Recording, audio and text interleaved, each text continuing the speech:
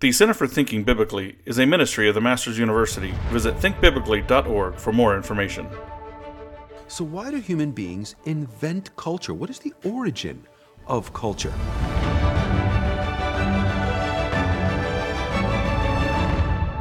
This is something very few of us ever really think about. And I remember many years ago when I was in college, I read Hamlet, and it just about knocked me off my chair. I'd never read anything like it before. It was actually probably only the second or third Shakespeare play I'd ever read. And afterwards, I just sat there wondering, how could any human mind have created something so complex? The great Yale literary critic Harold Bloom said Hamlet, the character, is the only literary character intelligent enough to have written the play in which he appears.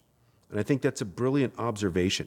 Great art, great cultural artifacts and objects are things that take us out of ourselves. This is why I love taking students to Italy, because they are simply removed from a certain kind of self-focus. They become aware of beauty and of thought and of precision and order and balance in a way that perhaps they've never considered before. But why have these things?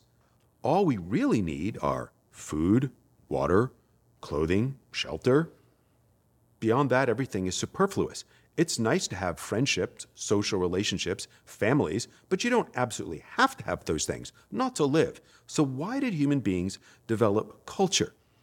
And so I began thinking about where culture came from and what would be its ultimate purpose. Is it just a frivolous add-on? Is it a nice fringe that you don't really need but is enjoyable? Is it purely aesthetic? Is it merely philosophical? And I began to think that it must have some kind of theologically grounded origin. Something about man's spiritual nature brings him to a place where he has to produce culture. And these days, all of my writing and teaching and speaking is grounded in a theory of the origins of culture, which I link back to the suppression of truth as Paul describes it in Romans chapter 1, and then expands on it, rather, in Acts chapter 17.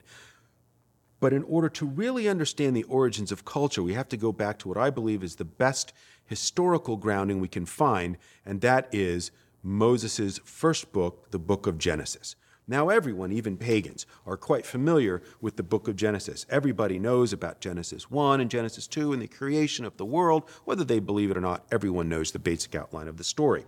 Everyone understands that Scripture teaches that Adam and Eve were created male and female by God out of the dust of the ground. Whether they believe it or not, everyone's heard the story. It is a story that is from outside of our culture, but has taken its place inside of our culture.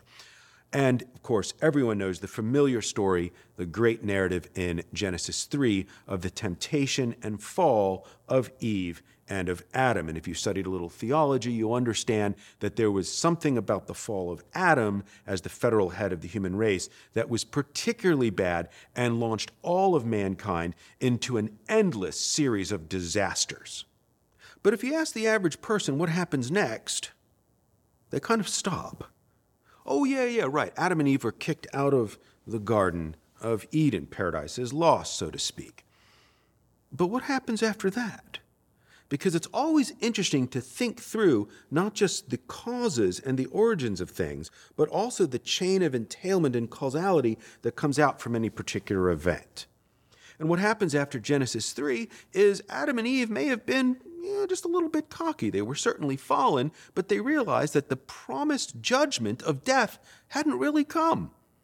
Until one day, Eve probably said to Adam, "Can you get the boys? It's time for dinner." And they didn't get a return call from their two sons, went out and looked for them, and found their dead son out in the field.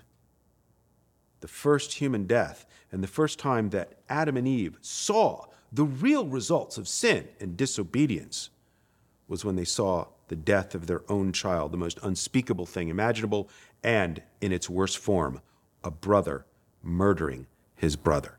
And at that point, most people kind of stop reading carefully and paying attention. But I think that that's a mistake, because as we get into Genesis 4, we begin to get a genealogy of the post-fall and post-expulsion human experience. And along the way, we get these little throwaway verses that don't really get a lot of attention. We find out that Cain and his descendants kind of move into a certain area and they build cities. So for the very first time, we get urbanization.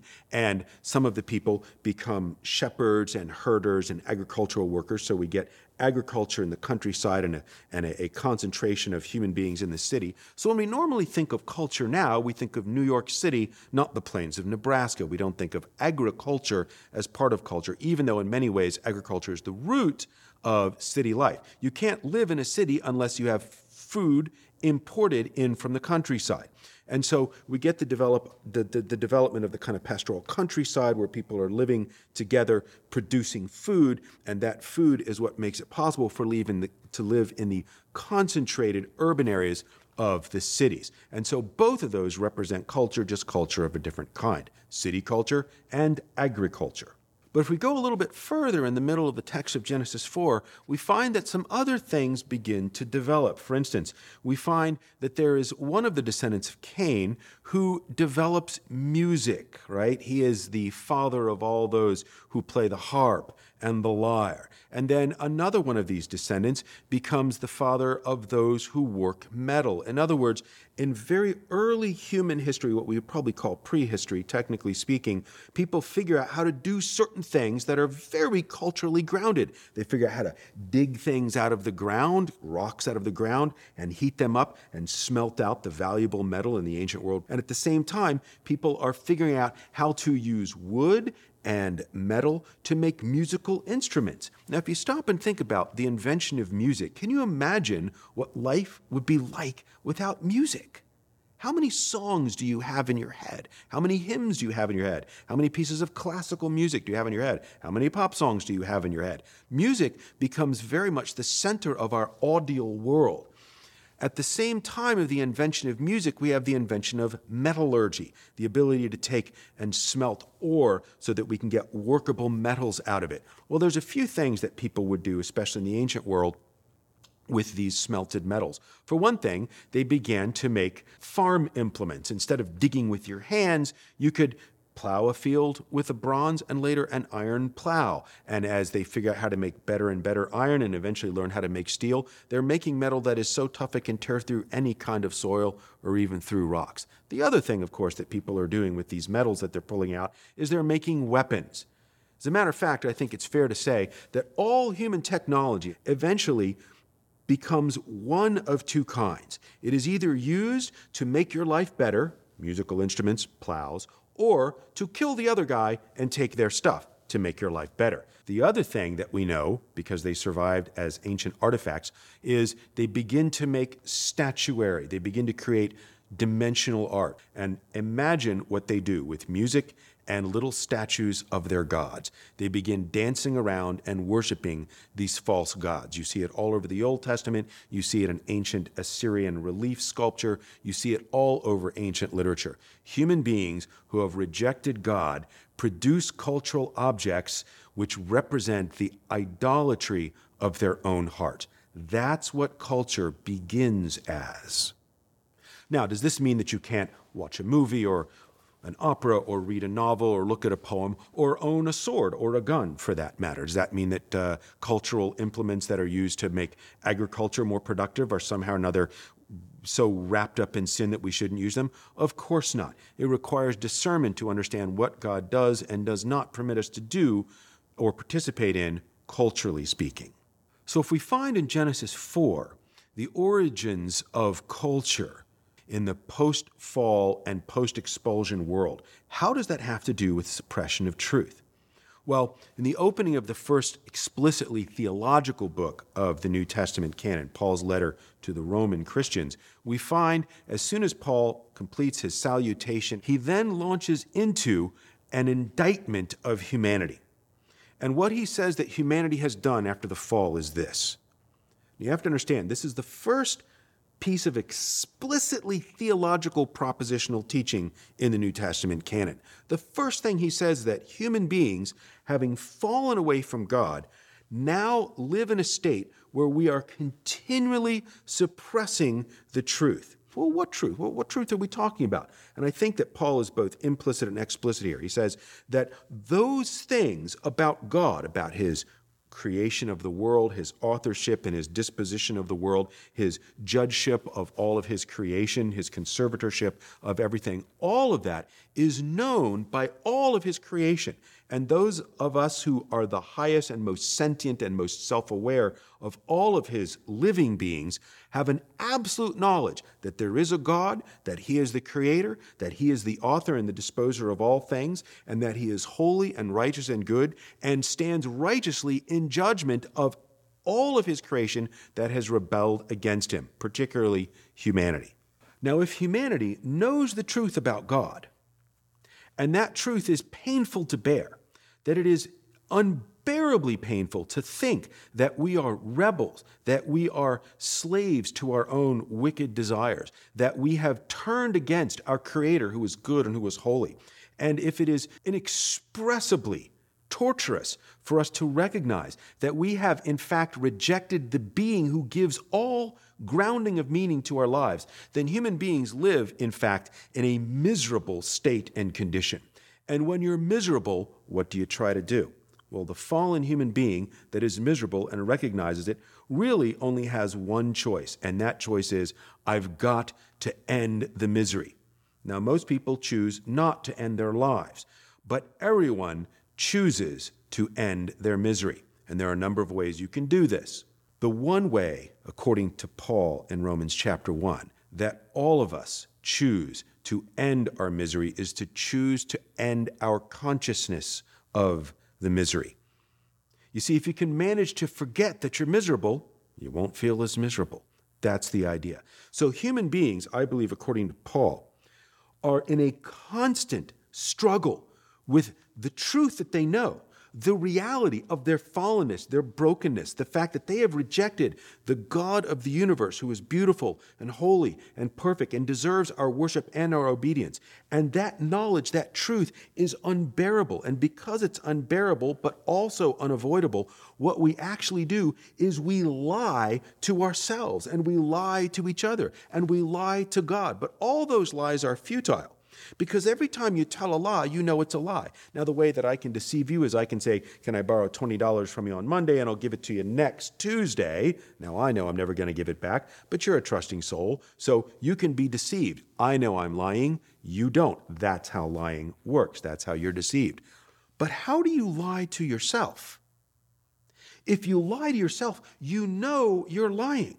And yet, human beings are so fallen, so dark, and so twisted that we can convince ourselves over time that the lie is the truth, which is exactly what Paul says. They have expressly switched, they have exchanged the truth of God for a lie. And so you keep telling yourself the lie until you begin to believe it. And yet every time you lie, you know it's a lie. There is no God, the fool says in his heart. Well, you know that's a lie. You know you're a fool for saying it, and that's unbearable. So how do you bear the unbearable? You lie. That's not really a lie. That's really the truth. But you know that that's a lie. Nope, that's actually the truth. And what happens is human beings construct a labyrinth of lies, and that's what human consciousness is. We are a labyrinth of lies that we have told ourselves and that we have used to create a culture around ourselves that will tell us things that are not true about ourselves and about God. That's where atheism comes from. That's where political lies come from. That's where cultural lies come from. Human beings are trapped in a labyrinth of lies of their own construction, and they are unaware, because of the continual lying, that is actually the state of nature in which they exist. Now, if human beings live in a labyrinth of lies, and if culture is the product of our consciousness, then all culture is ultimately the product of the suppression of truth. Now, here's a problem. If you're trying to escape from someone, and let's say you're out on the forest in the snow, they're going to find you quickly because you've left a track. So, any clever person knows what to do. You break off a tree branch, you start walking backwards through the forest and erase your tracks. Now, you know you're erasing the tracks. But the problem is, when we try to do that inside of our conscious framework, the labyrinth of lies, we constantly know that we're suppressing the truth. And our only option is to suppress the truth that we're suppressing the truth. And then you end up with that infinite parallel mirror situation where you're constantly suppressing the truth, that you're constantly suppressing the truth, that you're constantly suppressing the truth. This is why human beings are so miserable and confused, because we live in a labyrinth of lies of our own construction. And I believe that human beings, because of the fallen state, are trapped in this labyrinth and yet are obsessed with creating culture. How do we create culture? We still bear within ourselves the echoes of truth, and goodness, and beauty. We all know what justice is, and we all want justice for the other guy. For us, we want grace. All of us understand these certain universals. They are wired into us right into the marrow of our bones. And therefore, what we create, the image of perfect heroes, of inimitable beauty, of beautiful rhetoric, of fabulous conceptions of a just world, all of those things leave us longing for what we don't have, because for every one of us, paradise is in fact lost. Thank you for listening to the Center for Thinking Biblically podcast. To help support this ministry, please visit thinkbiblically.org/donate. To learn more about the Masters University on campus and online undergraduate and graduate programs, visit masters.edu.